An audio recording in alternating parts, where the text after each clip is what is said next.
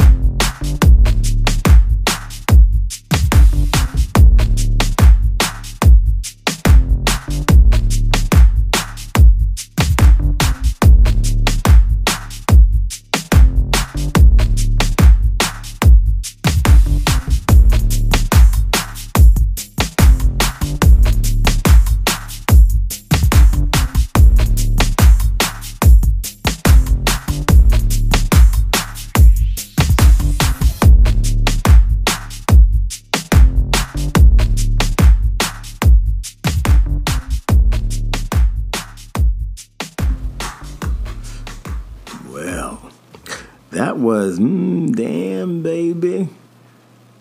All right, y'all. That's going to be it for this show today. Hope you guys are having a good weekend. Resting up, getting ready for the week, because you know how grueling that can be. So you guys stay safe out there. Stay healthy. Take care of yourselves. Check me out during the week. Another episode of it. This has been an episode of Drake and Gray's Variety Show Weekend Music Moment. Check out other free downloads at drakeandgraysworld.com. I'm also on Anchor, Podomatic, and even Apple. Also on Apple Podcasts. So check me out. Have a good one.